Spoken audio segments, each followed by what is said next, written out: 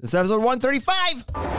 The Ultimate Deck Podcast. Need a show about outdoor living? This is where it's at with your hosts, Shane Chapman and Way Laurent. Thank you for tuning in. Now let the show begin.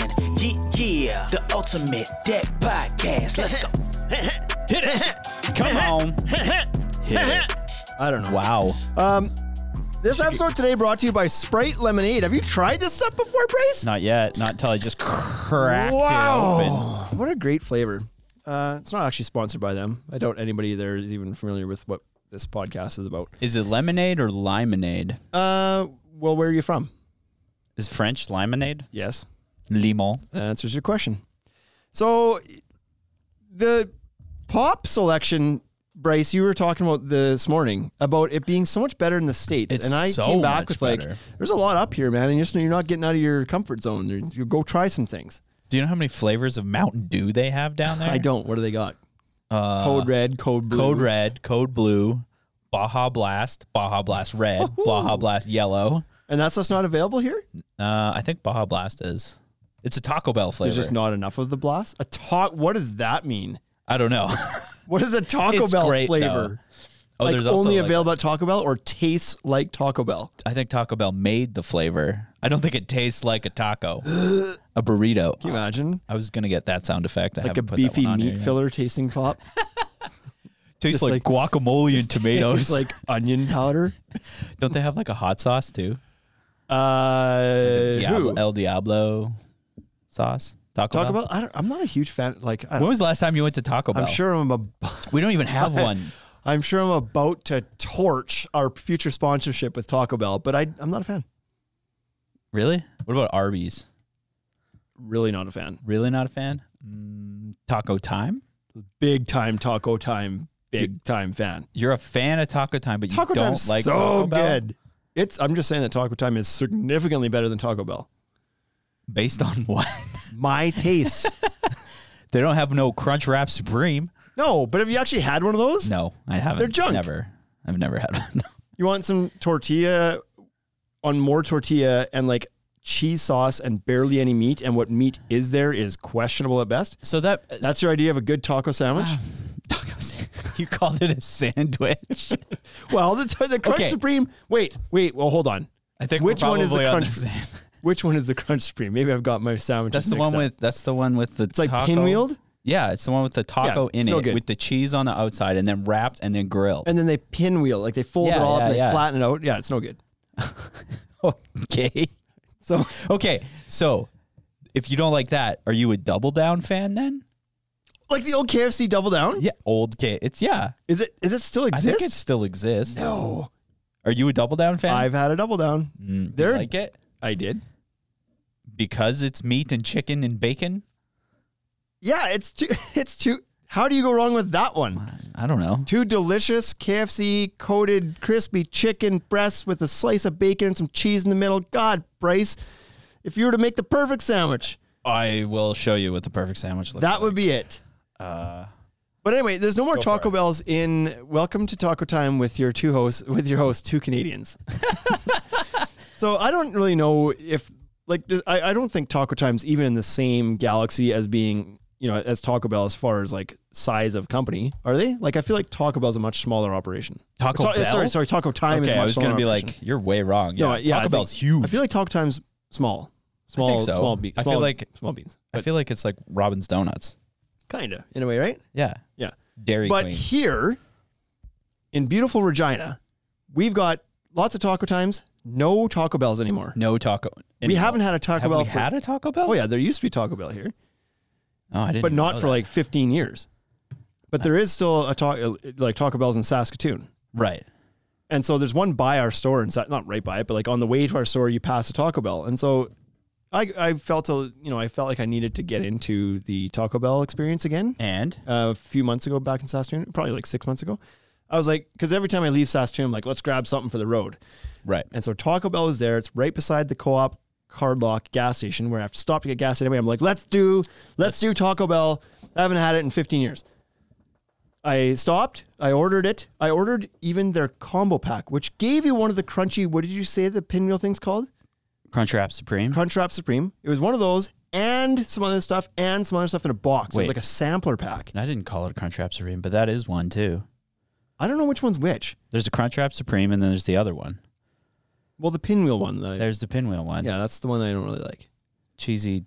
But anyway, I found it. And, okay, so anyways, Taco Time's little, whatever you want to call them, their fries, their Mexi fries, their tater tots, whatever you want to call them, are the best side in the industry.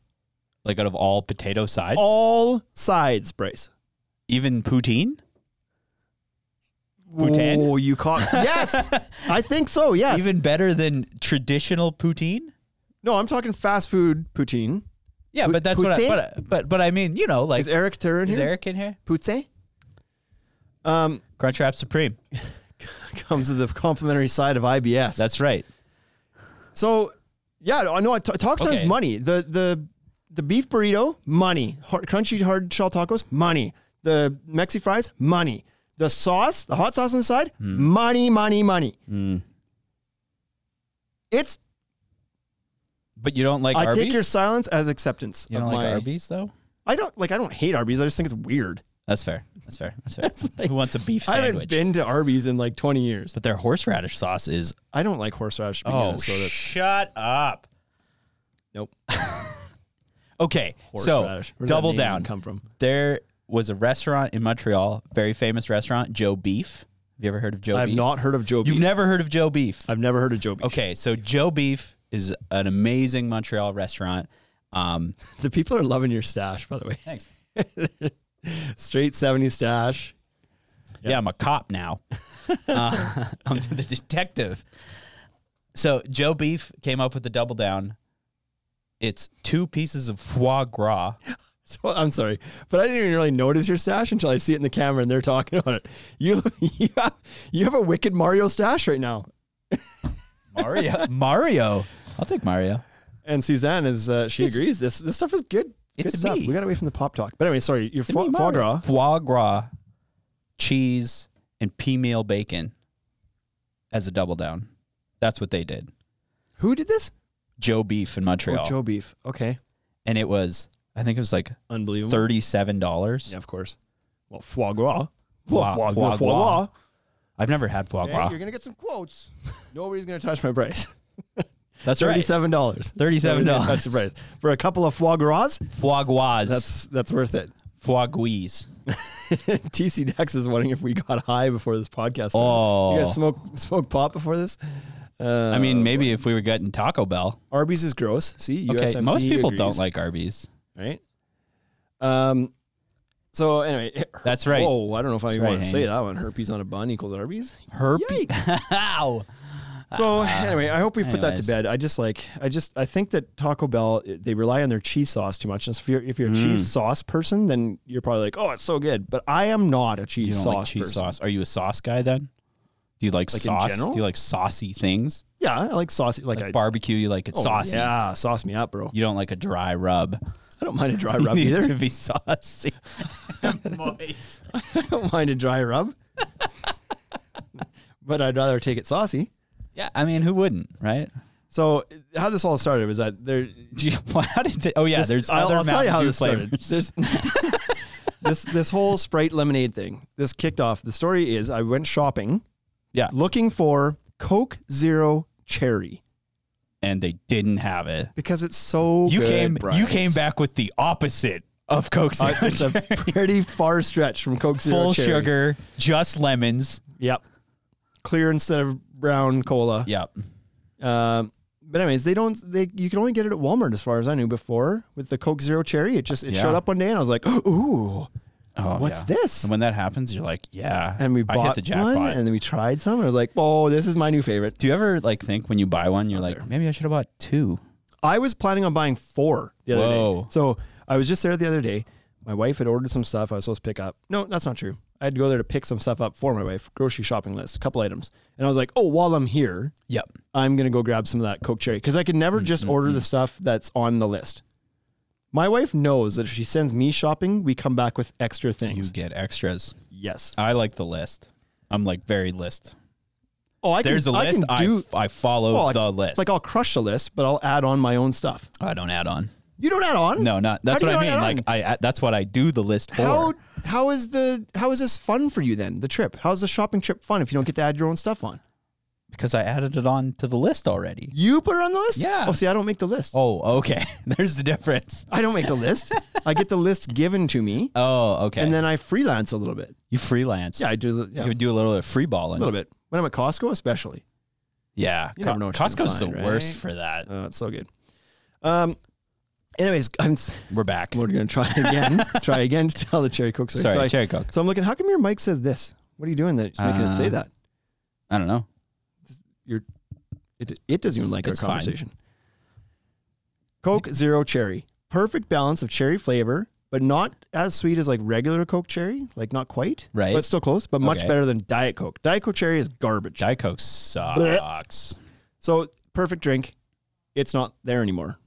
And in my travels of trying to locate it, asking people, checking a couple different spots, I found Sprite lemonade. Limon. Now, I'll be honest. My first reaction was, isn't that what Sprite is? Isn't Sprite just a lemon and lime drink to begin with? What is this? Just like more lemon in it? But they're saying it's like a mixture of like lemonade and lemon lime. So I don't know. You're doubling down on your lemon and That just sounds like a way for them to put more water in it. 2/3 lemon, 1/3 lime, I guess. I'm not sure. Let's use less ingredients But it's pretty and good. trick people. And it's made with real lemon. Exactly. Lemon lime and lemonade flavored soda. So it's pretty good though. Do you think there's 2 lemons in each can? I don't think it's Raisin Bran. I don't think they 2 scoops of I raisin. don't think that they specify like how much of it's in there. But Okay. anyway, Dr. Pepper is king, says USMC 2513. Okay, I will agree with an asterisk. Mr. Pibb. Mr. Pibb. Pibb is better than Dr. Pepper. Do you know what I don't understand? Dr. Pepper and Pibb in those style of drinks But are Pibb's good. better than Yeah. like regular Coke, plain Jane Coca-Cola, like cola. How do you feel about the cherry Pibb? I There's don't a know if cherry I've Pibb. had it. Yeah, there's a Isn't cherry it kind of Pibb. cherryish already? That's what I don't understand. Because there's a cherry Dr. Pepper too. Yeah, you're right. And it's like, I thought it was 25 flavors.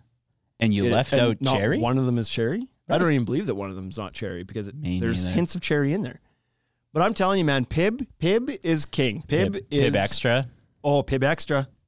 Got to get that You know Pibb. you can only get it now. You can't even buy. Oh, there's one store in Regina you can get it at. Apparently, it's What's like general store somewhere that like brings in all sorts of weird crap. Oh, yeah. I haven't been there yet, but the only place you can get it otherwise is any restaurant or the only place you can get it is any restaurant Every restaurant or carries it. theater that has the Coke machines that allow you to mix your own drinks, like your Oh, fountain yeah. drinks. Those have Pibb all the time. Do you think Pibb is just Dr. Pepper? Nope. No, I don't. With just a little more syrup? I think it's smoother. It's smoother than Dr. Pepper. Okay, yeah. You know what else really pisses me off? What? Look at Pibb is Dr. Pepper's disowned cousin. Whoa. What a load of crap that is. That's like Royal Cola. That's That's what that's Royal saying. RC Cola. Dr. Pepper Slurpees, yay or nay? Yay. Even the consistency. There it is. It's the Even you know, consistency. it's garbage. I understand the what you're talking consistency is about. garbage on those ones. They don't work as a frozen drink. I don't know why. I wish Okay. it wasn't the case. That's your problem. When you have a Dr. Pepper Slurpee, you need to use the spoon more. No, you don't use a spoon till you're at the bottom. No. This is Are you spooning your whole Slurpee? end of this podcast. Are you? Hold on. Yes. You spoon your whole Slurpee? Yes. Sometimes if it's a Dr. Pepper one. What's Then- your spoon to sip ratio? Well, so at the beginning, if you spoon No, at the I asked a beginning, question, Bryce. It's a simple answer. What's your spoon to sip ratio? it's probably 25-75. You're doing 25 Spoon, spoons. 75. A quarter of your Slurpee is consumed by spoon. Yes. The top 25. Mind blown. Ginger ale. I avoid using the spoon till I'm at the bottom and I Oh. can't get it up the straw anymore. Why? Then it's spoon time. Because that's where the spoon's located, is on the bottom of the straw, Bryce. It's meant to be down there. So you pull it out. No, I'm not good at that. Obviously. I love the concept of a Dr. Pepper Slurpee. Because You I like love the Dr. flavor Pepper. of Dr. And Pepper. I think that a Dr. Pepper Slurpee would be amazing until you have one, and then it's not because it just dries out and it doesn't suck up the straw properly. And I am not Yes. a spooner. You're not a spooner. Therefore, I've I run can into tell. this problem. And that's why you're wrong. Okay. But now I've never seen a Pibb Slurpee. I'm sure that a Pibb Slurpee would be amazing. You're wrong, Scott. Scott, Fanta banana. Holy, this topic has gotten people fired up in here. Haney Construction says, okay, so if you can count it using the word fewer, if you can't count it using the word less, Therefore, he's consumed i.e. less. Shane drank fewer beers this afternoon, therefore he consumed less. What is he talking about? I don't know. I think they're talking about we seem drunk. It's possible. Precision Construction says ginger ale, 1 part ginger ale, 8 parts bourbon. Oh, that's not ginger ale. And Fanta Banana Slurpee is the king of Slurpees. That's the worst. I'm Fanta going to put that out there. I like banana flavored things, but only I think because you remember that medicine they used to get that was banana flavored? Yes. It's like an antibiotic. Yeah, it was penicillin. It was penicillin, basically. right? So I remember that flavor, and then I really liked banana, and now I hate it because it just reminds me of that. Like even real bananas or just artificial banana I'm not even flavoring? a big fan of banana, but that's a texture thing. I like green bananas. That's my issue with the Dr. Pepper Slurpee. It's a texture thing. Ugh. Real bananas are too mushy. Anyways. Okay, so anyway, no 16 minutes. no Coke Zero Cherry. It's gone. Yes. And so maybe you can still get it in the States. You can probably still get it here somewhere too. I just haven't Send found some it up. yet. But Pib, we need to go to the general store, whatever that store is, and get the Pib. Yeah. That's in the. It's literally my favorite part about going to a movie theater, or is getting Pib. or Fuddruckers has those machines. Oh yeah. Or wherever. It's like you go there and it's like I get excited about having the Pib as I do having the meal watching the movie. A gallon of Pib. And the I would. Can I get a liter of Pib? I'll get a liter. We don't have liter of Pib. That's right. What's liter of Pib? I went to a movie, first one in a year and a half, with my son, 14-year-old, the other day. It's called Demon Slayer. How was it? Is it slaying of demons? I don't know, man. I'm not into Japanese anime to begin with, and this one was all subtitled, and I had no context because I don't watch the show. So what was it? How do you think it went? I don't know. Was it cool? It was amazing. I had Pib. That's right. You have Pib and popcorn. Got my Pib. So I was pretty excited about that. But anyway, okay. Well, I don't want a large pharma. Today's topic is top 20 DIY mistakes. Oh, we just lost everybody. Why? No, I'm just joking. Why? They're like, no, get back to the pop and the we soda said the topic. Yeah. Exactly. Okay, I want to do a poll. Quick poll. Can you do polls in here? Is it soda or is it pop? Oh, there's 3 options though. There's soda, there's pop, and then there's soda pop. Well, that one's not right for anybody. Soda Popinski from Soda Popinski. Jason's Punch Out. I feel like we've gone down this before. Liter of Pib. So today's topic, top 20 DIY mistakes. So we deal with DIY customers quite a bit at our store because we're a store for everybody. We're very inclusive, Bryce. We're an inclusive store. We have lots of contractors that shop here. We have lots of homeowners that shop here. Some of them are building their own decks. Some DIYers or contractors? Both of them. Oh, okay. I hope a contractor would build their own deck. Sometimes we get to see what doesn't go right when a DIY person tries to take on their own deck. And all the time. Today is dedicated to that. That scenario. The top DIY mistakes. Now, why would we do this? And see here, look at this. Coke. Majestic Outdoors just says Coke. There is a section, maybe multiple sections, of this continent that just call all pop or soda Coke. What? Like Sprite would be a Coke. Get out of here. Right? That's how do you define the flavor? No, I'm pretty sure that the soda people and the Coke pop people Sprite? can agree that calling everything Coke is incorrect. I like soda, by the way. I started calling it soda probably 7 years ago. Why? Because I like it. Hey, look, TC Dex. He's like an honorary Canadian. We're a pop family. Pop family. Yeah, see? All the South calls everything Coke. Get out of here. It's a true story. DIY mistake number 1, calling all soda Coke. Okay. So 20, these are not the only mistakes that a DIY can make, but these are I think this is the 20 most common. Yeah. Because it was the first 20 we thought of, so clearly they're the most common. Top of If they mind. weren't common, they wouldn't be in our heads. So here we go. Number 1 is not planning enough right up front. Right. Right up front when you're going to go build this deck. First mistake. Didn't plan things out properly. Now, what does that mean? Well, how are you going to use this deck? Like a lot of people are just like, I'm going to build a deck this weekend. And I'm going to make it 10 by 12 because there's a 10-foot ledger board in my house and 12 is a good number. 12 Like is a good sometimes number. there's just not a lot of thought into what goes into it. It's like, this is the space I have, so therefore I'm going to put a deck there. Right. Okay, but what are you planning on using the deck for? What do you want to use the space for? You wouldn't go build a house and be like, oh, I'm going to make a house.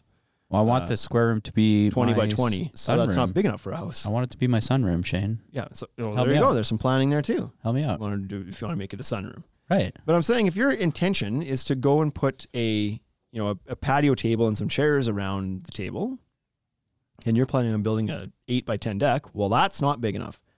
Ooh. And you might be thinking like, oh yeah, but the set, I looked online and the set was 60 inches by 36 inches. And so it'll fit. Yes, it'll fit. It'll physically fit into within the parameters of the deck, but you can't pull the chairs out. You can't sit in it comfortably. You can't walk around anything. Then where's your barbecue go? Yeah. So the whole like planning, like what the space should look like as far as size, location, what are you using it for? What do you want to use it for? Where should the stairs go? Like where's the natural flow of traffic out of the house to the rest of the yard? Where like there's a lot of things to kind of plan through at that stage before you ever do anything else, before you go buy a piece of lumber, before you apply for your permit, so on and so forth. Just spend some time thinking about how you're going to use the space and the materials you're going to use. So that's number one. We see that fairly commonly, and a lot of times it's the furniture thing. It's like, oh, I'm going to build this landing out here. I'm going to do it 4 by 5. And it's like, okay, what are you planning on putting on there? Well, it's just, I don't need much. It's just for my barbecue. Well, that's not even going to fit your barbecue. Right, exactly. By the time you swing your door open and your barbecue with the side tables on it, average barbecue is 5 feet wide. Whoa. Yeah, that's why I made it 5 feet. Oh yeah, but your railing is going to get mounted on the inside of the edge of your deck. You've actually got, like 40, whatever. 52 inches of usable space. Your barbecue doesn't fit in that. Oh, well, I didn't think of that. Yeah, because you didn't plan. Because you're not planning, sir. Right? Measure your barbecue first. Account for things. Joe. So that's number one. Number two is permit. This is pretty common. Ooh, permits. Skipping the permit. Now, why do you think people skip permits? They're doing their own deck. Because they're scared. Scared of what? The process. They feel like it's complicated, is what I'm trying to say. Yeah, and they'd be right. Yeah. Sometimes it's needlessly complicated. Oh, also, they probably don't like the government. Right? I ain't taking your vaccine or your permit. Vaccines. Anyways. That's how they get you. Right? They get you with the permit That's first. how they get you with the permit. Oh, I knew it. If you apply for a permit, they know where you are, and then they can get you with the vaccine later. Now they can tax me. Right? And that's the other part. You just said it. That's the other part people are scared about. What's this going to do to my taxes? Oh, if I apply for a permit and I put a deck in my house, my taxes are going to go through the roof. So what happens if you don't apply for a permit? Nothing. You get to enjoy your deck at no extra cost. Unless you put it out front. Then they know. Right? Yeah, you don't want to have it be visible. But applying for the permit, this is something you should do. This is something that a good contractor, any reputable contractor is going to do is get the appropriate permits. Because here's the fallout to this. If you don't go get the permit, and this falls into number 3. Okay. But if you don't go get the permit, you may build it incorrectly. And if you're a homeowner or a DIY that doesn't do this every day, you almost assuredly are going to build it incorrectly. Yeah, I mean, the guy who hits all this on this list, he's doing it all wrong. Yeah, right? Exactly. So you might build it incorrectly. You might build it over something that you can't build it on. And so that's number 3 is the zoning. You might run into some zoning issues with when you just go willy-nilly and build your deck. Yep. Now, what can that be? Well, it could be side yard setback. Side yard setback's a big one. Every city or municipality or area is going to have some rules around how close you can be to the property line with of your neighbor's fence. And it's usually fire regulations is the reason, I believe. But you're not allowed to have it extend into that area. So up here, most commonly in our area, it's 1.2 meters. So 4 feet-ish. 4 feet. You have to stay back from your property line. And a lot of people, they want to build into that space. Mm-hmm. Because why not? It's like dead space over there. I'm just going to build it up to the fence. And I own it. And it's my land. Exactly. So that's how they get you again. Exactly. You need to put that on a button. That's how they get you. Okay, hang on. Do it clean again. What? Do that's how they get you. Oh, because you're going to cut this out afterwards? I need to cut it. That's how they get you.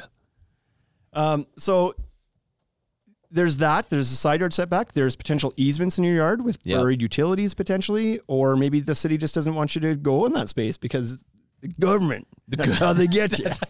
I don't even need a button anymore. Right?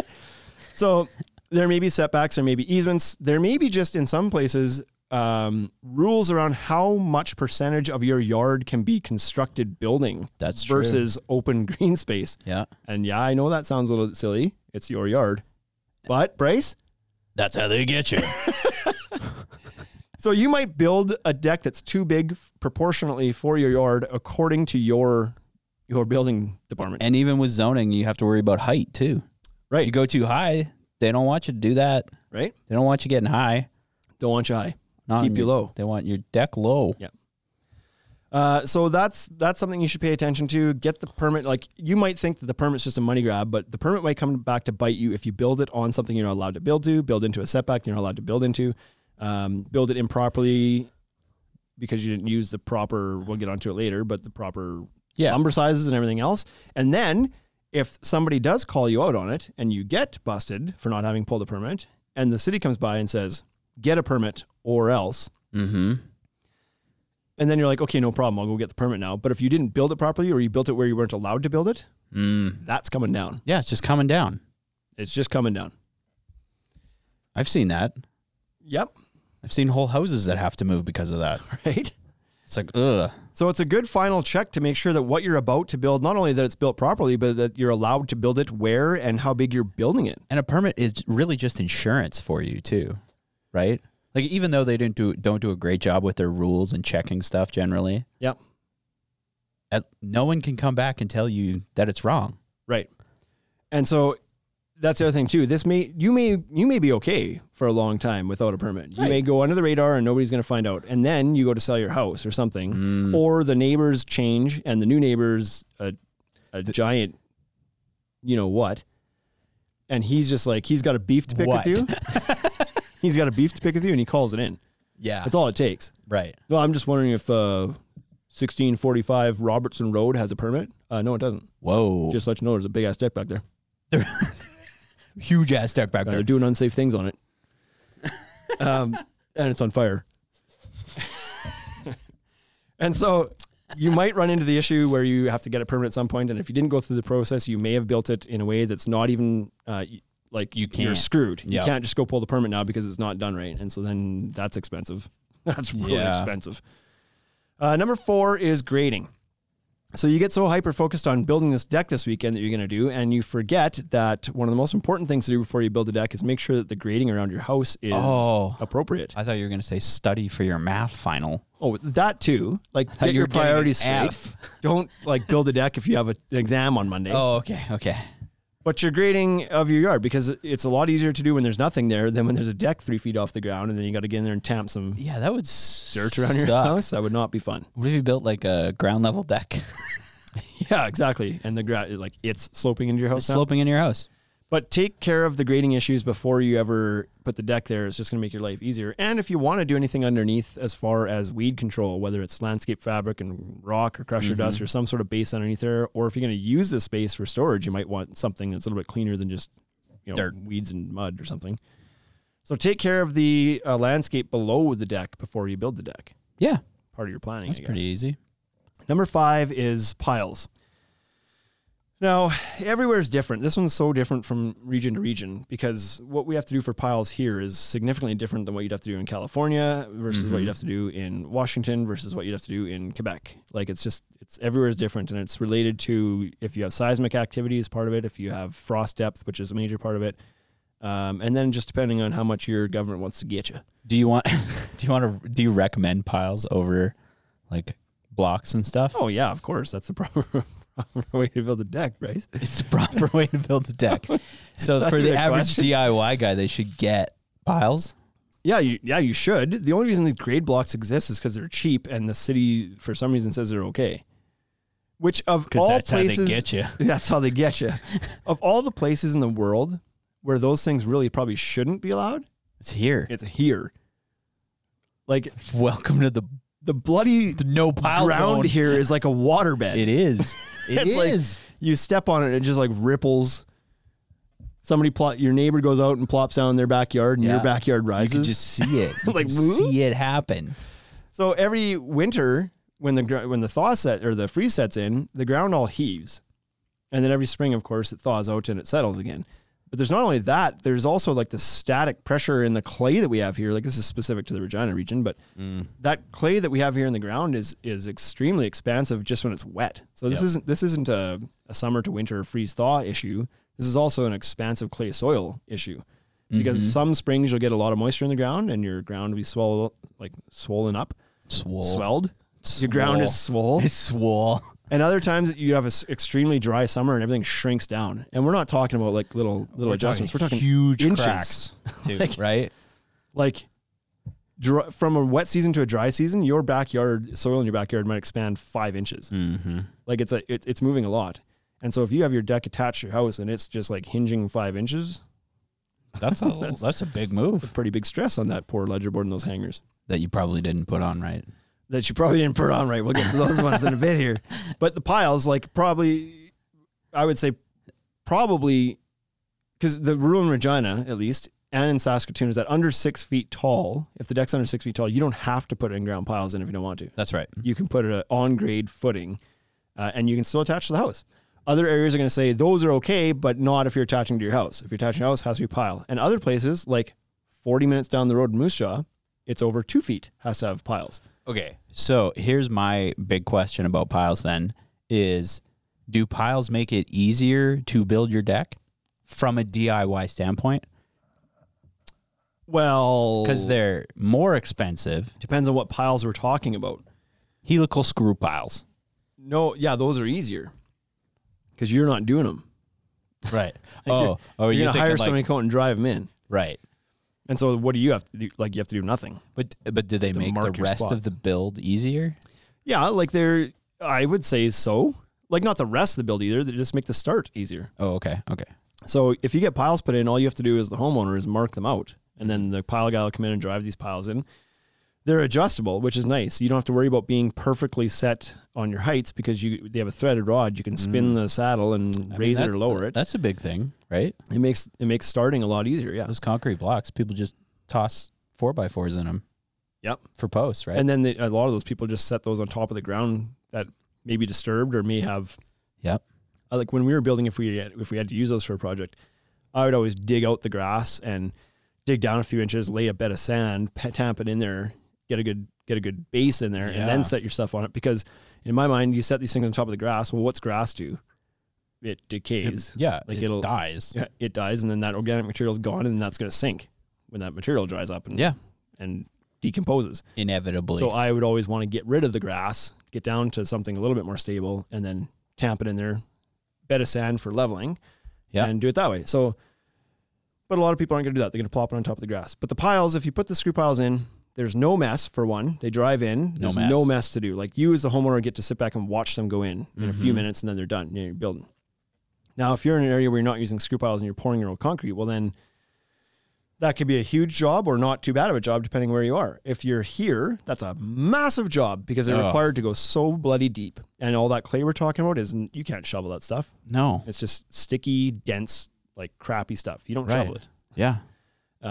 Even like the augers that they pile it out with get all gummed up with it. You gotta shake the crap. It takes forever for peel that stuff off the blades. But if you're in, Washington or whatever, then you only have to go 12 inches deep. Well, that's not too bad to take a shovel out and dig a hole 12 inches deep. That's not too bad. So just depends. But choosing the proper piles, choosing the proper type of piles for one, choosing the proper size of piles 2, choosing the proper number of piles 3. All of these things can be taken care of at that permit stage. And location. And location of the piles. Pile location. Yep. So What's 6. next? What 6. Thing did I screw up on my deck? Your spans? I think so. Are you overspanned? I think I'm overspanned. So again, these are things that'll get picked up at permit stage if you do one, but we often have people come in here and they're like, I'm going to build this, 8 by 14 foot, that's a bad number, like 20 feet wide by 14 foot out deck. Right. And it's going to be low to the ground. So I want to keep it like lower. So I'm going to use 2 by 6. Yeah. No, you're not. Oh, why not? Not at 14 feet. Is there something wrong with that? There's some places that won't even let you use 2 by 6. For joist. But even here, the city of Regina used to let you use 2 by 6 up to 9 feet, which I thought was a little excessive. But now, what they do now, Shane. Yeah. But now they won't let you use them on any deck that requires a guardrail because they don't think that there's enough meat in the framing to actually bolt in a post, which is most of them are surface mounted anyway. So they're like, I don't know why they have that rule now, but they've done a lot of things recently that are confusing. But you need to use the appropriate size lumber. You can't span 2x6 14 feet, not without some sort of support in the middle. Nope. And then if you put a beam underneath in the middle, well, then you're defeating the purpose of, like, you're trying to be low. Well, that's not going to do it. Use a 2x10, span your 14 feet. Right. It's lower than a 2x6 on top of a 2x6. Yeah. So your lumber spans, don't just like, because a lot of people that haven't done their planning and their research Right. are just going off of what exactly? Well, I'm just gonna screw 4 pieces of wood together. There's my frame. Yeah. They just don't have any concept of it. Exactly. They've seen a deck framed out of 2x6 before and they think, well, that's how you frame a deck. It's a 2x6. Wood's wood. Wood's wood. So that's a big issue. Number 7 is the ledger attachment. This one is a massive issue around here. The ledger board is improperly attached on the majority of decks in Regina. Would you recommend then a DIYer float their deck over attaching to the ledger? Potentially, yes, as long as they take care of number 12. Whoa. Whoa. So let's not get ahead of ourselves. Okay, sorry. We're attaching this deck, Bryce. I'm just asking intelligent questions. Yes. We'll get there. Okay. Just give us a few minutes. Ledger attachment, here's the issue in Regina. And I've heard it's an issue in other areas as well. And in some other areas, I've heard the home builder doesn't do anything with the ledger whatsoever. So it's not an issue there. But the common practice here is for the home builder on new homes to temporarily tack up the ledger board over top of the house wrap once the house wrap's up so that they can finish the envelope of the house. Yes. That's the key word you used. Temporarily. Temporarily. Yeah. And so what they do is they just, like the framer that framed the rest of the house, pops that ledger board on real quick. Yeah. So that the siding crew can come in and stucco or side the house with whatever they're doing. So they put the ledger board on so that can get done. So they can flash it inside the house. The problem is 99 times out of 100, the framer that slaps that board onto the side of the house is using the same bright interior grade not finish nails. So they're using interior framing nails. Yeah. To tack it on because they're just trying to get it on so that they can get out of there. Right. They got to get to Taco Bell. For one, they're using non-galvanized nails. They're just bright, shiny nails that will rust. Yep. In treated lumber. Number 2, they don't spike them into anything. They don't care. They just like bam, bam, bam. Yeah, into the sheathing. Okay. So they're not worried about whether they're hitting something structural on the inside of the house because it just needs to hold for now. Right? They're not building the deck. So you have to locate the floor joists then in order to put your ledger up properly? Yeah, you need to bolt your ledger to the home. I got to bolt it now? Yeah, bolt it. I thought I could just use really big nails. Well, use giant spikes and hit something behind. You probably could. Oh, okay. But not just little framing nails. Okay. So they walk away. They sell the house. The homeowner goes to build a deck 2 years later, and they don't know that board's not properly attached because they're not a deck builder. They're making mistakes today, 20 of them. Yep. And this is one they don't need to look for. They just see that it's on there. They assume that the guy who put it on there properly and ready to build on, but they did not. And the odd home builder will. The odd home builder I see does lag bolt it on, but that's rare. So what are you looking for in an improper ledger connection? Like a lack of bolts is an immediate sign. So if there's no bolts, you're like, whoa, I should check this out. Yes. Okay. Software Carpentry says even galvanized isn't good enough. It has to be hot dipped here. Yeah. So, I mean, there's different types of galvanization that you can use. Exterior grade stuff is going to be hot dipped as opposed to electro galvanized or whatever. Hot dip sounds way cooler. Right? Plus, who doesn't want a hot dip? So, or stainless is the other option, right? Right. Not common here, but if you don't have any bolts in your ledger board, that's sign number 1 that the thing's not properly attached. That's really the only sign. Even if it has bolts, you're probably going to want to make sure that there's a pattern there, because if they're just kind of sprayed randomly, then they're probably also not tied into anything properly. So if it's an older home that has a solid rim joist, then maybe they could be done randomly. It wouldn't matter because you've got a solid 2x10 rim or something that you can leg into. But more commonly nowadays, you're using some sort of engineered floor system, whether it's I-joists or open web trusses or something.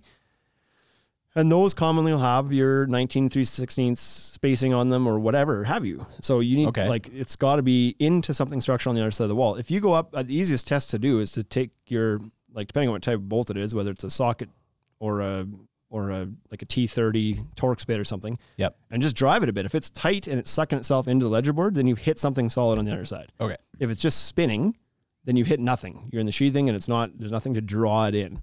Right. That's the easiest way to tell. So you need to make sure that you inspect your ledger board before you build anything and make sure it's properly attached. If it's not, if it's just nailed on, then you need to go get the appropriate bolts and locate your actual studs or your whatever the blocking is on the inside and hit them and put enough in. Or else your deck will end up on the ground. Not on your house. Not on your house. Most people want it on their house. Most people want their deck on, at least within a step, like within a step attached. away. Yeah, exactly. From the house. A big gap. That'd be fun. Have to jump onto your deck every time. Yeah. You're going to want to take a big first step there, it's Terry. a big first step. Don't worry. Last year, we actually had one of these fall off a house in Regina. And it wasn't small. Second story. Yeah. People were injured. There was Someone more. was on it. Yeah, they were on it. That's crazy. Well, they don't usually fall off when you're not on it. That's the thing. Oh. Because there's no weight. Yeah. You know, it's the movement and the added weight of the people that are up there and you're moving around and it's shaking the deck a little bit. That's when the final wiggle happens and the thing comes crashing down. It's rare that they crash without people on them. So almost always there's somebody injured. So that's way more dangerous. Way more dangerous. So that happens. It's a very important piece that's, depending where you are, may not be picked up in the permit stage because in Regina here, they don't really inspect that. Right. It's not even on the permit. Yeah. They only recently wanted you to start telling them how you were going to attach it. You never used to have to even tell them that. But even then, they don't care. They don't inspect that part. No. So pretty crazy. That's frustrating. Number 8 is the, I guess we kind of talked about this a little bit already, but the wrong, no, I'm gonna switch the order back. Number 8 is the flashing, because this goes hand in hand with the ledger board. Now, if the ledger board doesn't have some sort of water diversion system or some sort of plan to keep that thing dry, then it's going to rot because you've sandwiched this board against the house with no path for water to go other than behind it where it doesn't dry out. And now you're not only rotting out the back of your ledger board, but you're also rotting out the sheathing and potentially the framing of your house. So that's a part of this that you need to take care of too. Now, arguably in some instances, you may not need to flash it, but you might need to space it off the house to allow airflow behind, or you can float it, like you said before, and then you don't require the flashing. If you're not attaching through the house, then float it. Fine. But one way or another, you have to address the fact that water will travel down the wall of the house and need to go somewhere. And behind your ledger board is the bolts into your house. Oh, dang. I thought I had that for a second there. What? I thought it was the best place for the water to go. Well, it can stay nice and dry, yeah, wet it stays back there, moist, just like the water wants. Number 9 is the wrong fasteners. So we talked a little bit about the wrong fasteners for holding your ledger board on. We talked a little bit about the bolts that you should use to bolt your house. They could be a traditional like half-inch leg bolt. They could be the rugged structural screws from GRK or Simpson or Fasten Master. They all make them. U2 is another one that's out there now. Lots of them out there. They're readily available. They're amazing to use. Just use them. This costs a few cents per leg bolt. Just use them. Just freaking do it. You don't even need that many. Right? Just pop a few in. Pop a few in. Just a few. But also wrong fasteners in your hangers. That's a very common thing. So, and this is like we sell, when we do takeoffs here, first of all, I made this point before we did this podcast. If you are incapable of doing your own materials takeoff for your deck, you have no business building it. Right. That's where you need to start learning. You want to build your own deck, that's fine. Learn then. Yep. Right? You know what I mean? Like start with learning like what you need. That should sound extremely obvious. If you are going, is it? If you're going to build anything, you need to know what's required for materials to build it. Mm-hmm. I am not going to attempt to build a car from scratch. No. Because I only know the major parts. I don't know all the ins and outs of a car and how it works. Engine. Like, yeah, I'd be like, I'll order an engine, please. I need 4 wheels and an engine. Yeah. So it just doesn't, if you don't know how to do, if you're relying on somebody else to figure out the materials for you, you're not the person to build it. Right. The dangerous part of this is we offered it, like we have an estimator that does takeoffs all day long. That's all we do. And people take advantage of that. Contractors come in, they don't want to do their own takeoffs sometimes either. It's just like, it's time related or they don't want to or whatever. But for homeowners too, to do a quote for them, we'll do the takeoff. Now, sometimes they're hiring their own contractor to build it or I don't know, whatever. But sometimes they're building it themselves and they want the quote and we do to give them an accurate quote, we figure out the materials you need to build it. Well, if you're going to be building it though, you should really be doing that part yourself. You should be telling us what you need, not asking us what you need. Mm-hmm. Because otherwise we can do this list of materials and give it to you, but so then what? Right. And how we build it. You have no idea what this You pile of materials is. You don't even know what these screws are for. It's not Lego. Why they come back. Right. Like we do returns sometimes. Somebody's like, how'd it go? Oh, good. I built it last weekend. I'm just here to return all these structural screws. Why? Why didn't you use those? Well, whatever the reason is, right? Well, I didn't need Because they sunk deck screws in their hangers. Yeah. That's why. We all know why. Or they didn't attach their ledger properly. Right. We all know why. They didn't use the structural screws or they saved themselves 5 cents. Or they do phone. They're like, I don't know. What am I supposed to attach my railing post with? Okay, well, if you don't have the ability to look at the pile of materials that you have and not identify which fastener is supposed to be used to bolt your railing down, then you're not it. You shouldn't be building your own deck. Right. Because then they want to come back and blame you. Well, you didn't tell me. No. You're building the deck. Oh, okay. Yeah. I'm building the deck. Like imagine you ordered a whole bunch of auto parts from an auto part place and then tried to build your car. And then you go back to the auto part place and go, well, why don't you tell me hey, you're the one fixing your car, not me. I sell you parts. Right. Can you imagine if like IKEA just sent you the wood? They just sent you the wood and a bunch of screws, like flat pieces of wood. But the problem is IKEA. The problem is IKEA. Because IKEA gives you all the materials and then gives you an awful instruction book on how to do it. So even if you don't know what the hell you're doing, if you want to stare and be frustrated for long enough at this, it's because they're what from they call Finland. an instruction booklet, then you can figure it out and do it. Right. And what people think when they go to lumberyard is like, oh, it's like a dresser. I should be able to just buy a deck and they should give me all the plans and I should just be able to go follow the step-by-step. No, that's not how it works. Nobody gets step-by-step plans. We could be the IKEA of deck building. Commercial contractors with formal blueprints don't get step-by-step plans. You get general plans. Yeah, you get general. You have to have the basis of knowledge on how to put it all together and know the finishing touches and know how to make an adjustment if something isn't lining up on site and everything else. That's your deal. That's your not deal. the architect. It's not the architect's responsibility to tell you should notch this because there's a pipe there. Like maybe like there's just things you have to know on site that you have to be able to adjust for and account for and do. And you have to have the basis of knowledge. Right. The architect and the supplier is not their job to be like, you have to like paint those. Sometimes those details will be on there, but it's not thorough down to the last nail and the last piece of blocking. That's for sure. So, you need to send install videos. Nope. Oh. We've got the one install video on YouTube, which general principles, a basic understanding of how to build a deck. Basic. I mean, it's got quite a few tips in there. Yeah, you should be able to watch that and figure it out. And if that's still not helping, then again, you shouldn't be building your own deck. Right. Where else are we now? So Wrong hangers. tools. Hangers. We're on to hangers. Oh, we're still on hangers? Number 10. Hangers not needed Oh, yeah.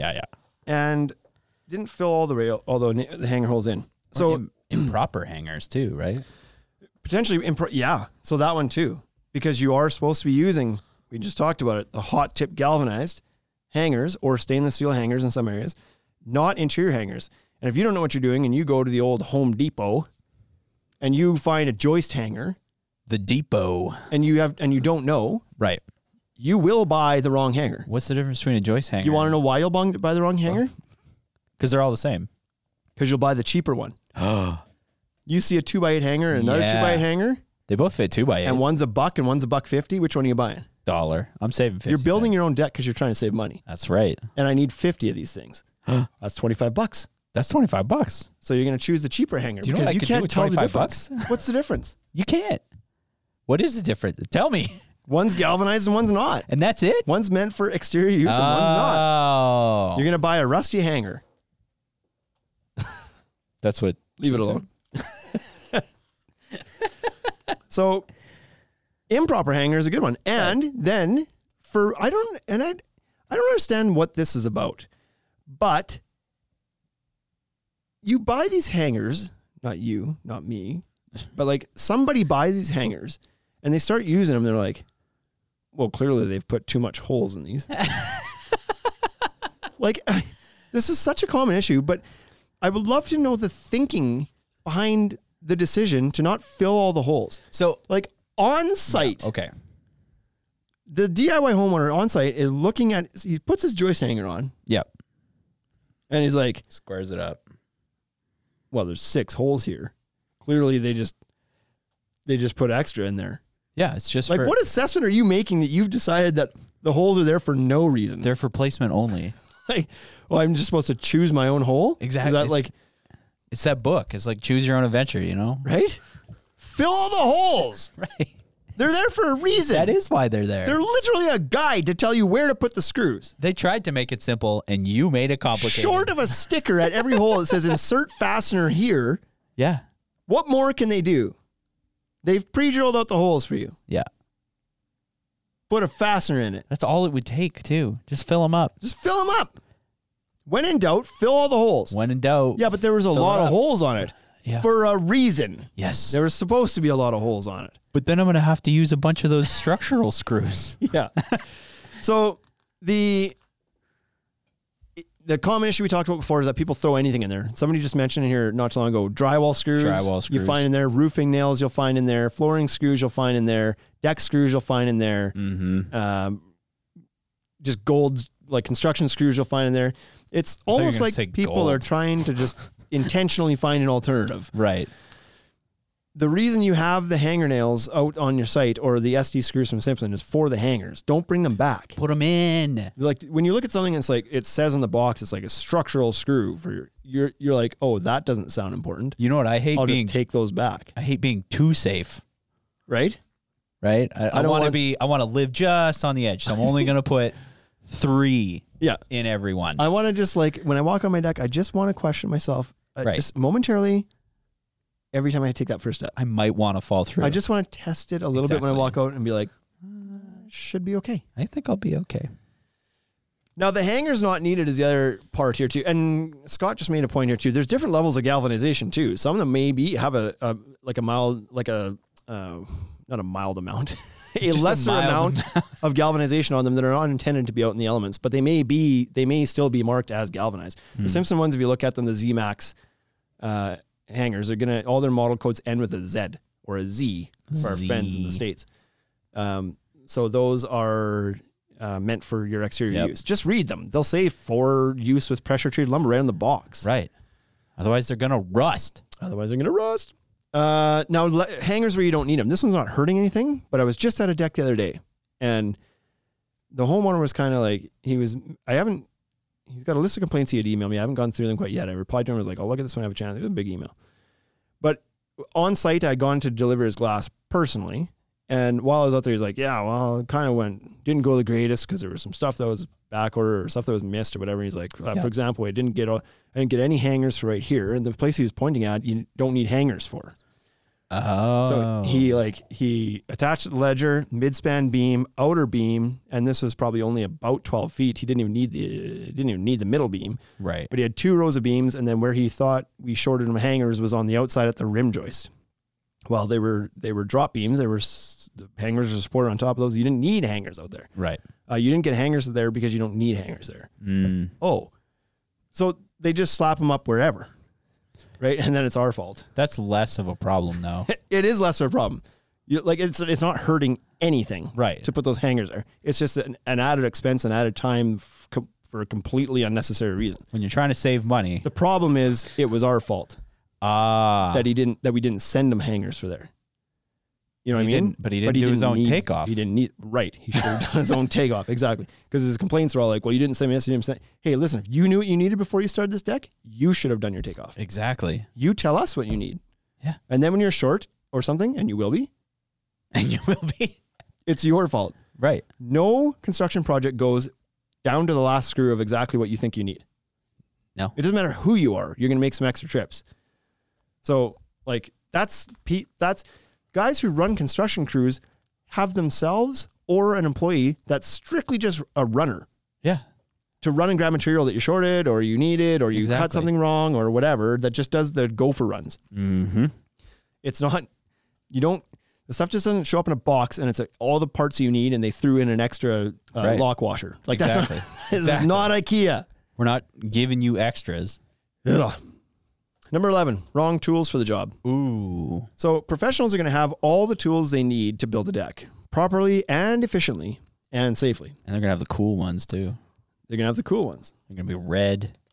Homeowners, good chance they may not have, they're not going to have the efficient ones, the cool ones, excuse me, that you just mentioned, like a track saw. Track saws. They're not going to have that. That's fine. It's a finishing tool. You don't need that. But they may not have the other things either. Maybe they don't, I don't know what we're talking about here. They might not have, they might not even have a skill saw. They might be cutting every joist at a miter saw or something. And there's nothing wrong. This one's not going to, like, as long as you, This one's not a big who deal. cares if you hand saw your joists? It's fine. Yeah.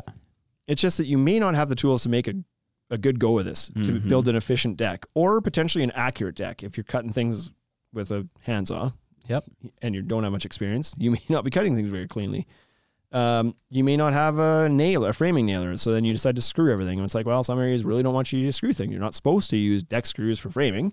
And so, but you don't have a Right. spiker and you're not going to bang nails all day because, nobody's done that since 1945, you think? And you got the wrong fasteners. And you tried hammering in these screws and they just keep snapping off and they won't go in properly. So there's a comment right there. Maybe they're used to IKEA. That's exactly what they're used to. Yeah. That's what we're saying. The problem is that people expect a deck to show up in a box like a dresser does from IKEA. This with episode instruction should be booklets, This episode should be called Screw You, IKEA. right? Right? And here's the thing. Nobody even likes IKEA for that reason. I can't Everybody even get curses anything. IKEA. Yeah. Because their instructions are so god awful and they miss parts and everything all the time. But then they're like, well, why isn't the deck like IKEA? You don't even like IKEA. Nobody likes IKEA. You don't like that experience either. Anyways, so wrong tools for the job, or just like they're not, like it's going to take you longer and it's going to be less accurate and so on and so forth because you don't have all the tools you might need. I mean, and you don't need a whole lot. What tools do you need? Basics. You don't like obviously the basics: a pencil, a level, a tape measure, a skill saw, a speed square is going to be helpful. A miter saw is a nice to have. Don't necessarily need it. A table saw you may need, but you don't necessarily need it either. Some drills, obviously a drill. Like we're probably almost there for the very, very, very basics. Right. But I can tell you for certain that you could. This might not be fair. I was gonna say you could tell the difference between a guy who built a deck with a drill and a hammer and a tape measure and a speed square and a pencil versus the guy with the track saw and the whatever, the water level, the zip level. Like, Yeah. if you got these extra tools, it's because you care about giving a finer finish. Right. Yeah. And I don't care. I don't care who you are. Oh no. You will cut a straighter line with a track saw than you will without one. Mm-hmm. Yes. It is what it is. So, now that said, a master carpenter with those basic amount of tools versus a DIY with a track saw and all the sweet stuff, They couldn't. Yeah. you will still know the master carpenter's doing a much cleaner job. Right. Because he's going to dovetail his Not all- entire deck. Yeah. Yeah. What do you guys do for your miters in the corner? I dovetail joint them. Yeah, Okay. exactly. Yeah, that's why I like to use the scallop boards because it's already dovetailed on one side. I just put it together. Yeah. Number 12. We referenced this before. We said wait for number 12, Bryce. Oh, here it is. On free floating decks, this is especially important. No bracing. No bracing. Didn't go to the orthodontist. So I had a customer recently that he was one of the ones we're talking about where it's like Right. you just can't do enough for the guy. Like Oh, he wants everything. he doesn't know enough about what he's doing, so he expects everything's your fault that he doesn't know what he's doing, or you didn't do enough for him, or you didn't get him this, or you didn't tell him that, or you whatever. It's all your fault because he doesn't know what he's doing, Yep. which makes sense. I mean, Right? that's how it goes. So anyways, I had actually gone to his house to deliver some stuff and to walk him through some stuff. And like out of the goodness of my heart, I thought, let's give this guy some attention because he's grumpy about things, whatever. I'll go make it better. So I go there and he was, one of his major issues that was our fault was like, well, the way you design this deck is really like it racks a lot. He didn't use that word. I can't remember what word he used, but he's not in the business, so he doesn't know the proper word. It shakes. It shakes. This one over here is wiggly when I push on it. Not solid. And it's like, well, yeah, of course it is. It's why was free that, floating Shane? this part. It's attached to it a little bit in the corner, but other than that, it's free floating. For one, you're at framing stage. You have no blocking in. You've got joist laid and you have beams, and you're sitting on top of grade blocks. Why are you expecting this thing to feel like rock solid right now? It's because you're not. wood. For one, you're not done, and you don't understand what portions are going to stiffen this deck up. Two, you've done no bracing. So he thought this was a major issue and a design flaw. Like it was our fault. Right. That this deck was shaky. But he didn't know how to build it. He didn't know how to build it, and he wasn't done building it. It wasn't even close. I told him, I was like, well, first of all, once you get your decking laid on here, for one, it's going to stiffen it up a bit. Once you get some blocking put in, it's going to stiffen up a little bit. But more than anything, you need to do some knee bracing down at the bottom. And that's going to stiffen it up. It's going to take any remaining shake out of it. But like get past this point, you've hardly got anything here yet. Of course, it's not sturdy. So it's just that kind of stuff. Like you know when to brace stuff. Because if you don't, and that thing does continue to shake, well, at some point, things are going to wiggle loose. Right. Or break a fastener or something. I mean, you don't have the ledger connected properly and you're using all the wrong fasteners. So exactly. And so, and also on a higher, so this deck wasn't very tall. It's just that it was mostly free floating. That's why it adds a shake to it, and it wasn't done. On a tall deck, like a walkout deck that's 12 feet in the air or something like that, you might have to pay a bit more attention to the bracing, because even if you do have everything connected and sitting on its posts and connectors and stuff, because of how long those stilts are, there's just more of a pivot point up there. Right, it can move. It can move. And so you might have to do some extra bracing there. And for a carpenter, no problem. They know 2 or 3 styles of bracing that are going to deal with that. For homeowners, they don't even know what you mean when you say bracing. I mean, you're saying it, and I don't know what you mean. Exactly. See? What do you mean? Well, we don't have to get into the bracing talk right now. That's fine. I'm trying to think. Unless you want to simplify it. Do you know a gate? How gates generally are framed? Yeah. There's always that diagonal part of a gate that goes from the top corner down to the bottom corner where the hinge is. Mm-hmm. That's a brace. That's a brace. That's a brace that's keeping that gate square. That's gate screwing fair. Oh, okay. I gotcha. And so braces are usually diagonally mounted pieces of lumber from a post up underneath a beam, or sometimes underneath a joist in a diagonal fashion. Okay. To stop things from being able to move out a square. Okay. So a square in itself is not a very strong shape. A square can be pushed over. It can rack and lose its shape. But the second you put a diagonal brace into a square, it can't move anymore. So you can do your knee bracing, which would be post to beam, or even post to joist, or even beam to joist. Or you could do your W, your V lateral bracing underneath the joist, which will also help. But also screwing the decking down helps too. Okay. Or diagonally laid decking screwed down would also act as a brace. Okay. So, brace is just anything that you would put on that would get something to hold its shape. Right. Number 13, blocking for railing. Yep, I would have missed that. So there's a couple, there's a lot of railing systems nowadays are surface mounted versus being a wood post that you used to block into the framing. But the issue is with both. A lot of people with wood posts will just kind of nail it on or screw it on to the inside or the outside of the framing and then call it a day, because the post is there, it's holding, so they think, that's good enough. Mm-hmm. But what you actually need to do is block the living crap out of it on the inside.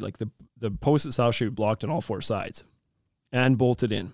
Okay. With through bolts, some sort of structural connector, etc. With a surface mounted post, because they're just bolting down through the top of the decking, you need to have something structural underneath that decking that it's actually bolting to. It's not bolting to the decking, it's bolting through the decking. So it's got to get all the way through.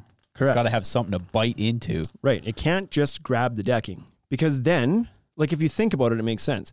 Your decking is being held down in a lot of cases by plastic clips, for one. Whoa. But even on your perimeter board that you've probably screwed down, you screwed it down with little number 8 or number 10 composite deck screws. Tiny. And they're just they're not meant to be super structural. They're meant to hold the deck board in place. Then you'd go and take this railing post and you use a big structural leg bolt to bolt the railing post down. Yep. Because you're more lateral load on that, so I need a bigger, stronger fastener. Yeah, okay. But if all you do is bolt it to the decking, what are you actually relying on? The deck decking. screw. You've bolted to the decking, but then if the railing gets pushed, the decking tries to pull up, and it's just the composite deck screw that's actually holding everything down. So we saw this in Regina this past January. Was it January that we had a vicious windstorm? Yeah. Like 100 and I can't remember what we hit, 140K winds. Yeah, in the middle of 70, 80 mile an hour winds. In winter. Like it was like scary. Yeah.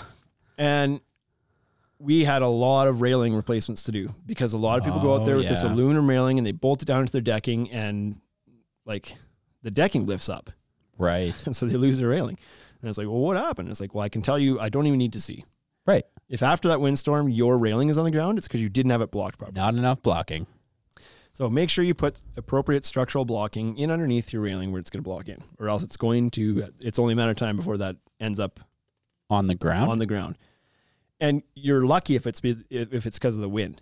Right. Because the other alternative is you went through it. Right. Like how many people lean on their railing? Exactly. All of them. Yeah. Everybody. Yeah. And you trust that it's good, but in a lot of cases it's not.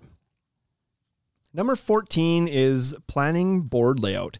Ooh. Now, I mean this in two different ways. This goes back to planning a little bit, I guess, but planning the board layout is important for in two ways. One is the width of the material. So if you're doing a composite deck, for example, your boards are available in 12, 16, and 20 foot lengths. Okay. All the good brands of decking are available in those lengths. If you're using wood decking, then you've got more options typically. You can usually get those in sometimes like even 6, 8, 10, 12, like every 2 feet basically. Okay. All the way up to 20 feet, sometimes longer. So you've got some more flexibility there. But if you're doing a composite deck and the price of it's obviously more of a premium material, you don't want to be wasting a whole bunch. So framing a deck out at 14.5 feet wide is doing nobody any favors because the material comes 12 feet or 16 feet. Oh, so then you'd have all those tiny little pieces. You either got to use 16 footers and cut a foot and a half, or if you're doing a picture frame, 2 feet or 2.5 feet off of this 16 footer and do what with it exactly. You can find ways to burn it up, use it as fascia, build planter boxes, so on and so forth. But if you just planned your deck a little better, you would realize if you had the room, it's like, well, no, just make that 14-foot deck a 16-foot deck. Or it's just literally going to cost you nothing but a couple of joists. Right. You've already got the material. And if it's cost, make that 14-foot deck a 12-foot deck. Right. Seems pretty simple to me. You can even squeeze out a little bit more, go 12.5 feet or 12 foot 8, because by the time you put your picture frame on, you can get a few more inches out of that 12-foot board. Right. So plan your board layouts a little bit better. Plan your deck to use the materials efficiently. And then the other one is the depth of the deck. So you don't want to have an ugly rip in the middle of your deck, not in the middle, but like anywhere in your deck, ideally. So you can try to plan out what the depth of your deck framing should be to finish with full boards only. Now, it's damn near impossible to actually plan that out, but there's some tips and tricks on the install world that contractors would know, with leaving your joists wild and running out from the house out and then trimming your joists off and so on and so forth to make sure you are left with the full board all the time. But what many homeowners do is they start the house, work their way out, and then they've got a ripped board at the end, or the second last board before the picture frame. Right. They rip a board there, and it's like, well, that's pretty unsightly. That's not the place I would have done that. Nope. So there's just little things like that you can kind of plan, or just have the knowledge that that's even something that you should think about before you start doing it. Yeah. So I wouldn't have done that. Western Lumber, wisdom, each time he joins. He missed the real wisdom. He did miss the real wisdom. He taught everybody some wisdom the other day, though, when he put G-tape down on his cedar deck and then pulled the G-tape up, and it ripped chunks of the cedar out of his stuff. And it wasn't even the sticky stuff. It was like the no residue stuff. What? Ripped out like a chunk of cedar out of it, like a long strip. Holy smokes. Peeled his decking right off. So that was cool. That is pretty cool. Number 15, they don't protect the cuts. Protect the cuts with Protect to Cut. Yeah. Why don't people do that? Because they just don't know. They buy treated lumber, they cut it up, and then they install it. But your lumberyard should, you know what? The lumberyard I used to shop at before we opened never used to carry this stuff. They'd sell you the deck, they'd sell you the Trex, they'd sell you the railing. They wouldn't even have the Protect to Cut. But you need to give you. Yeah. So you have to buy that from somewhere else. Goofy, I know, but they don't protect your cuts because they know they're supposed to buy treated lumber. Sometimes they know that. Sometimes they don't. Yeah. They buy treated lumber, they think that's all they have to do. But treated lumber is meant to be sealed wherever you've made cuts in it, because the treatment's skin deep, and anytime you cut it, you're exposing the untreated core. You've got to treat your cuts with it. So do that. Number 16, stringer spacing. This is a big one. Stairs. It's a big one. Same guy that I went Love those had the issue with the shaky deck. Had Yep. his stringers all way Did too he? far apart. Yep. And I was like, you're going to put more of those in there. And he didn't have his screw holes all filled in his hangers. Like this was wow. there was a lot. I wish we had a camera on that guy. Yeah. And so I was there and I did the inspection for him voluntarily and told him like how to This is fix what up you his need. deck, whatever, but he still had an issue with us for whatever, for whatever Whoa. reason. So, so much for trying to help. But anyways, your stair stringers are often way too far apart because people, they might know that they're supposed to install their joists at 16 inches on center. Pretty common. Yep. A lot of guys in the contractor world will do 12 inches on center because it's stronger and just a better finish, better feel to the final product. Mm-hmm. But they know that they're supposed to do 16s, and so on their stairs they do 16s because that's what That's what you're supposed to do. They get to their stair stringers, which maybe they cut themselves, highly unlikely. Probably bought pre-cut ones, doesn't matter. But they install them at 16 inches on center. Well, if you read the instruction booklet for all these composite deck manufacturers, nobody's doing this at 16s. Very few, if any. The odd one will allow you to 12 inches on center, but most of them are less than that. We're talking like as low as 8 inches on center. Whoa. Is a requirement for your deck, for your composite decking on your stairs. And so nobody's paying attention to that. Is that because like there's Not nobody. It's just- DIY is not paying it's just attention to bouncy?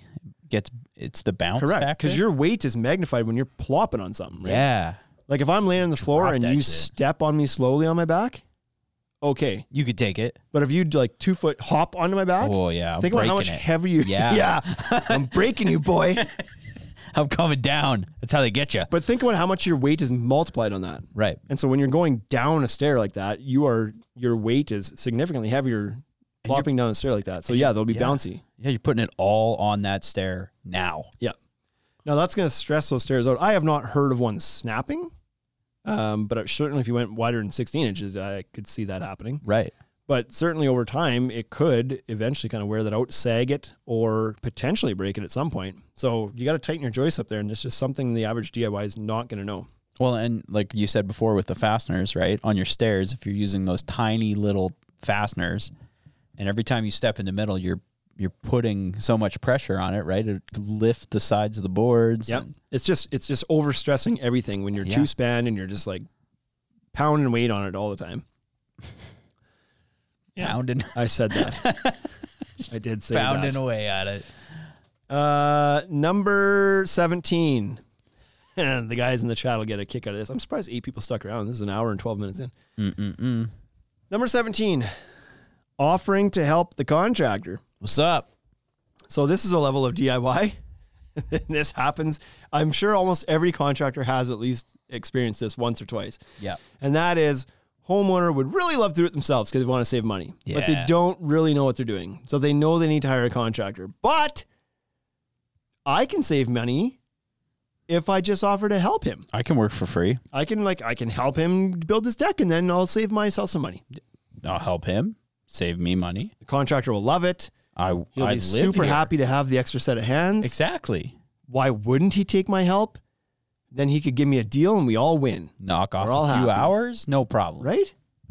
He'll be so happy. Plus, I'll be there to like chat with him and keep him And entertained. I'm a nice guy.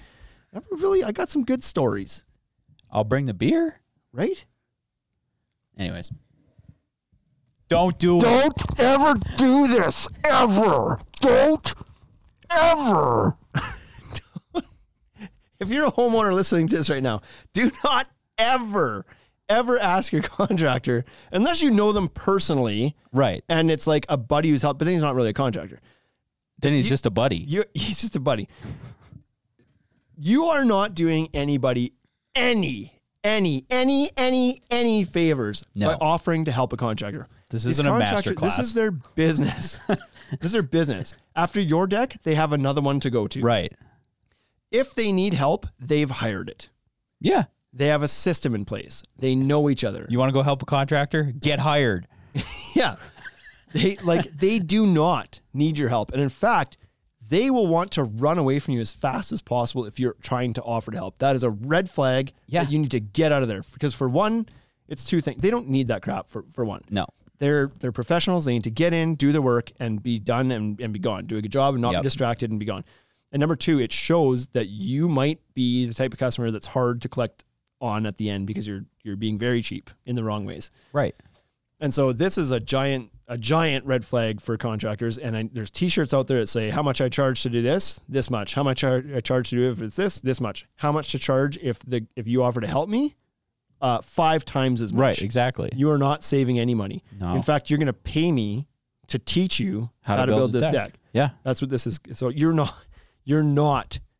helping. You're not increasing the efficiency. You're not shortening the install time. You're doing nothing positive by offering to help the contractor build the deck. Do you think some homeowners do it because they don't trust that the contractor knows what they're doing? So how fun does that sound to you as a contractor? Sounds great. Can you imagine just having being micromanaged by the person who doesn't know anything? I think you used too many screws in that hanger over there. I used to hate it even when the homeowners would sit there and watch, because you just constantly feel like they're waiting to say something to you. It's just distracting. Let me get in my zone. Let me do my thing. I don't want somebody just hovering over me, watching my every step. And I know you're just trying to be out here and be friendly, but if you're talking to me and we're having conversation all the time, my mind's not completely focused on what I'm doing at the time. That's going to potentially increase mistakes. It's going to slow me down. Mm-hmm. I'm not here to have a conversation. I'm here to build your deck in a quick and efficient manner. Yep. And properly too. There's right. That. And I don't need your help. I I do not offer to help. I don't even want it. Do not offer to help. That one's gross. I'll take your drinks. That's it. Number 18, not trusting the experts. This was yours, Bryce. Do you want to explain this one a little bit? Oh, you put me on the spot. You can think about it for a bit. USMC says, I had a homeowner watch an entire build with a drone. Whoa. That's pretty cool, though. Oh, boy. Yeah. That's when you pull your pants down just a bit and leave your butt crack out a lot. You're like, soak it up. Look at this. I'm going to give you the plumber angle. Look at this. Yeah, so with not trusting experts, I feel that a lot of DIY people come in. I mean, it's no different than offering to help the contractor because you don't trust that they know what they're doing. It's no different than walking in here and being like, yeah, I know you gave me all these structural screws, but I didn't need them. Yeah. Right? You don't trust the advice that you've actually been given. Yeah. Well, I know it says this, but do you think I really need to? Right. I know the permit says I can't go more than 14 feet, but it'll be fine at 16. Who are you to make that decision? Yeah, back to the IKEA example. It's no different than not using the instructions and thinking that you can just figure it out. Yeah. Right? It'll go together. Thinking you can do it better. Right. And then you're missing that one screw and you're like, uh-oh. Yeah. Right? Yep. Yeah, so trust the people that you ask for help. I am not a car guy. I'm not about to go into a mechanic and then start questioning him on everything he's saying and doing because I've got no basis of expertise to even have the conversation. Right. I just need to make sure I'm choosing a mechanic that I can trust. Yes. And then trust them. But people do that all the time with this kind of stuff. Yeah. Construction. Yes, sir. Okay, so we've got some comments. Are they relevant comments to talk about here? TC Deck says, I tell them my insurance company won't allow it because it's a liability issue. That's a good which one. Is also, which is true. And that's, and Haney Construction says, that's a great way to word it versus back the F off. That's right. They might both be effective, but just a different tact. Number 19, thinking contractors charge too much. I feel like a lot of times these are all the same. They're all, these last few are kind of, they're around the same principle. A lot of people end up building their own deck because the number one reason is they're trying to save money. They're cheap. If they had all sorts of extra money, they would just hire somebody to do it. Very few people are doing it because they enjoy the process. Right. So sometimes they'll get quotes and then be like, they got a budget of $5,000 for a deck. They get a quote from Buddy, it's $12,000. Whoa. And they're like, that's insane. The materials are only going to be like $5,000. And so then they go supposed to do it for free. Yeah. Then they go get their quote and the materials are actually $7,000 because they didn't have enough stuff because they didn't know how to do takeoff. We talked about this. So anyways, then they think well, I'm not spending $12,000. That's ridiculous. The guy's going to be there for a couple of days and he's going to make $5,000. Like this attitude where somebody's trying to screw you all the time. Right. It's a bad attitude. It's a bad attitude. Get rid of it. You don't know what goes into it, for one. Right. I like the saying because you see this a lot with call out jobs. Like an electrician comes out to fix whatever, a light switch, let's say, and he charges them $100, and he was there for 20 minutes to fix this light switch, but he's got a minimum charge and he charges, and they're like, that's ridiculous. I'm not paying you $100 an hour or $300 an hour or whatever it takes. Right. And I like the phrase that says, you're not paying me for my time, the time it took me to do that. You're paying me for the 20 years it took to do it as fast as I did it. Right. Because it doesn't matter how long it took me to do it. Mm-hmm. Building a deck like this may have taken me 5 days Right. when I first started out. Mm-hmm. And it's going to take you 12 days. The fact that I did it today in 3 days doesn't mean you get the deal. Right. This is a result of my time, my life being invested into this, my investment into $20,000 worth of tools that allow me to be more efficient, my people that I've hired that I pay more than the next guy so that we can do things faster. Yep. But I pay them $30 an hour instead of the guy who pays somebody $15 an hour. All of this is a result. Yes, I built it faster than you maybe thought it would take. Right. That doesn't mean you get the savings. You're gonna. I get the efficiency out of that. Well, and you're gonna penalize me for being efficient. Right. So you'd rather me slow down and take 5 days then. Right. Because you seem to not care that it's going to take me 5 days. Yep. You'd be happier if it took 5 days over 3 for Exactly. some reason. And not only to mention that, but okay, so you charge so much. Okay. But what is the finished product going to look like versus the guy who does it himself? Mm-hmm. So Buddy here, he's going to whip out the zip level and make sure that his deck is perfectly flat. Right. He's going to Everywhere. whip out the planer and plane down his joists to make sure they're perfectly flat. Right. He's going to treat everything. He's going to G-tape the whole top, make sure it's not going to rot out in 10 years. He's going to pull out the track saw, zip off his ends so it's perfectly cut. He's going to measure out and trim off his joists to make sure he finishes the full board. Yep. He's going to properly block every railing post. He's going to do the things you don't see. He's going to go inside your house and put blocking in where he needs to put blocking in. He's going to make sure the ledger board is attached properly. Yep. He's going to make sure you have a standoff on your concrete pile. He's going to get rid of the dirt he pulled out for the concrete pile. Right. He's going to put the appropriate hangers on with the appropriate, and he's going to frame your deck at 12 inches on center because he knows it's better than 16, even though 16 is the minimum. He's going to use 2x10s instead of 2x8s because he knows in the field, in the actual practice, that you can still feel a bit of bounce on a 2x8 at 12 feet. And with 2x10, it'll feel better at 12 inches on center. He knows all these things because he has experience doing it. And if something does go wrong, he'll come back and fix it. Right. He's going to warranty his work. Exactly. And it's going to be done in a few days. It's not a project that's going to drag on all summer. But I want it to take 3 months. And if he's short a board, he's going to go grab it. If he cuts a board and messes it up, he's going to pay for that board. Mm-hmm. If his crew cuts up a few boards up wrong, he's got to cover that. Right. If his crew cuts their finger off, he's got to pay the compensation board to cover that. Like, there's a lot more that goes into this than just grabbing a case of beer and building a deck one weekend. It ain't the same. So don't question. Yeah. If you question whether the contractor's price is legitimate, then just get a second quote. That's all you have to do. Get a second But you quote. have no basis in reality to question why they charge what they do for the amount of time it takes. Mm-hmm. Don't use them then. I have not run into, like, 100% there's some scammers out there. Avoid those guys, obviously. Yeah. But if you're hiring a legitimate operation that you've heard good things about, there's good reviews, they're around town, they got a website, they're blah, blah, blah, they've been around for a long time, and they come quote your deck and they're more expensive than you thought it was going to be, it's because you don't understand what all goes into it. Right. It's not because they're too expensive. No, exactly. So get your second quote if you really need that reassurance that this is actually what your deck goes for. Do it. Yeah. Get 2 or 3. And then go ahead and choose the cheapest guy and then see what happens 9 times out of 10 is you end up with an inferior product and issues with this, whatever, because it was half the price of the other guy and nobody ever questions the low guy.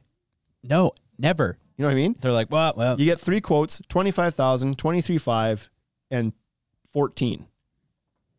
And you're like, well, I'm going to, this is ridiculous. It shouldn't cost any more than 14 to build a deck. Hire that guy. Goes terribly. Right. Why didn't you question the low guy? Because he was the odd one out. Why don't you say, what are you not including that the other guys are? Because the other two are at 23 and 25. How are you at 14? What am I not getting here? What are you not getting? But they always question the high guys instead. Because they feel like they're getting screwed. Okay, so what do we got? You're just What do on. you got You for were just questions? on a roll for there. Western Lumber says, what contractor gets done early? Is this a thing? Yes. USMC, I've seen quotes for 5 days with a 3-man crew or 3 days with a 5-man crew for the same price on the same job and let the homeowner choose. Ooh. Fairly good construction says I was on a roll. I was on a bit of a roll. You were on a there. roll. I was on a contractor supportive rah-rah You also roll away. managed to do a full recap of this episode. All in one. I did. You're right. That's funny. Haney Construction. I feel like every prospect needs to listen to this podcast, including my previous comment. Haney Construction. Question the high guy. Today, that is Shane We Embrace. are not. What is everything? I don't know. It's all the green behind us, maybe. All that happened today. So before this podcast, we sat down and came up with the podcast notes. We burned some stuff. Then we burned some things. Then my store manager came up and said we were going to run another transfer truck tomorrow. We're running one today. We ran one on Saturday between those two stores. That pissed me off because Yeah, I know. I don't need to go down to this. We shouldn't be running transfer trucks 3-4 times a week. It's once a week at most between our two stores. It's absurd. So I got into a bad mood and then I was like, wait, we're doing the podcast. We got to pump ourselves back up. Good mood. And I got all hairy and I was like, let's go. Let's get all pumped up. And now you're getting that. Now we're getting it. Number 20. The last one. Last one. Blah, blah, blah. Top DIY mistakes. Number 20. Thinking it's simple. Okay. You're going to get some quotes.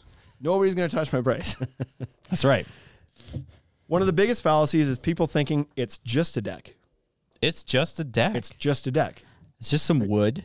Are you gonna hire a Screwed contractor to build together. it? No, it's just a deck.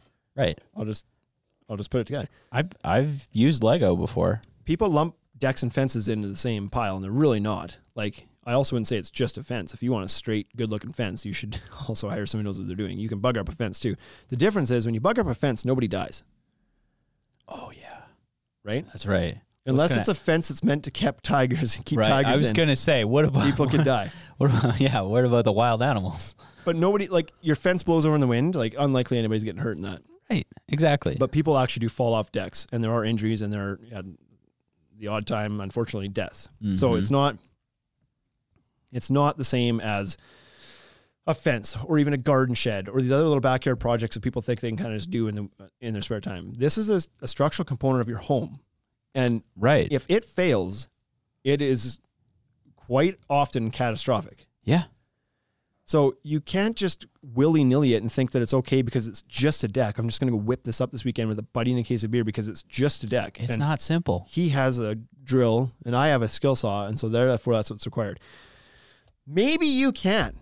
Like, maybe you do have and if you do, then you don't have to listen to me tell you don't. But if you're questioning at all whether you know how to build a deck, then you don't. Oh yeah. Yeah. Like, Yeah. You don't. You like don't know how. If this podcast didn't make any sense to you, you don't know. If you're learning a whole bunch by listening to this, you didn't know enough to build a deck before. Right. Rewind it. Skip all the pop stuff. That's right. And start again. And so don't tackle this if you don't know what you're doing. Hire somebody. Yeah. It's worth it. Yes, you might have to spend a bit more money, but like, it's cheaper than having it fail. It's a big piece. It's a big structural component of your house that you're going to use for a long time. Yes. Amortize that crap out. Yes, it's a Yeah. $20,000 deck, but you're also going to use it for the next 20 years. Yeah. So it's whatever. You're spending $100 a month to use your deck. Like, that's less than your freaking water bill. Exactly. Or like, I would rather go without water than a deck. Whoa. But in the grand scheme of things, when you amortize it out, it's not that much money. Like, per square foot, if you want to talk about what your house costs per square foot, Mm-hmm. Amortized though. $300 a square foot. Your deck's going to cost you a tenth of that, Mm-hmm. maybe a fifth of that. Like, decks are good bangs for your buck as far as square footage space goes. Right. So don't think that it's just this fun little project that you can do. There's serious consequences to not doing it correctly, both financial and liability and like the safety of your family and so on and so forth. So Yep. if you don't know what you're doing, hire somebody who does. And Yeah. if you think you know what you're doing and you have most of it figured out, make sure you do the extra research to figure out the parts you don't, because Yeah, the parts you don't are probably some of the most important parts. Talk to people. Nobody cares if you cut your boards perfectly straight down the line. Nope. That doesn't affect much other than it looks kind of crappy. But if you don't properly connect your ledger board to your house, that's not good. Right. So it's not as simple as it seems. And sometimes, like, a deck can be simple. If it's a little 4x4 landing, well, that's fairly simple. Like, make sure you do some key things properly. But if you start changing levels or putting roof structures on or doing different railing styles or adding some fancy stairs or some sort of layout, board layout or inlays or all sorts of stuff. It can get complicated in a hurry. Very fast. So, a deck's not a deck. Just like a car's not a car. There's different types. And the simplest deck is not DIY friendly all the time.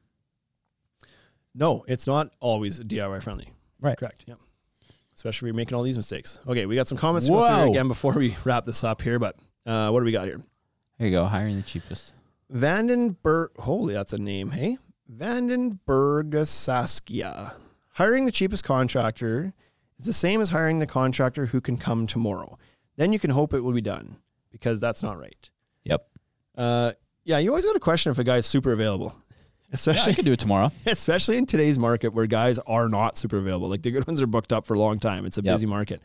You call a guy and he's like, you call 3 guys, really good ones, and they're like, oh yeah, sorry, we're booking out into September. We're booking August. We're booking September. Mm-hmm. Call the next guy. He's like, I could be there this weekend. Why? Why could you be here this weekend when the market is so busy? Exactly. Shouldn't you be slammed? It's either because he can't get work because he's awful, or cancellation, or he's doing it on the side, or there's that too. Or whatever. Like who knows? There's lots of reasons. But question it. It may not be a bad thing, but it's certainly something to look into. Yeah. Haney Construction, you guys are laughing and coughing out more smoke than Cheech and Chong opening their van doors. Okay. USMC 2513. He works for Fortress, by the way. Jay Meyer, Fortress rep, was giving you guys props on our conference call yesterday, by the way. What kind of props? What were we getting props for? What was the conversation about? I hope it was great. Yeah, me too. I don't know. What does that mean? Leaves so many questions in my mind. Exactly.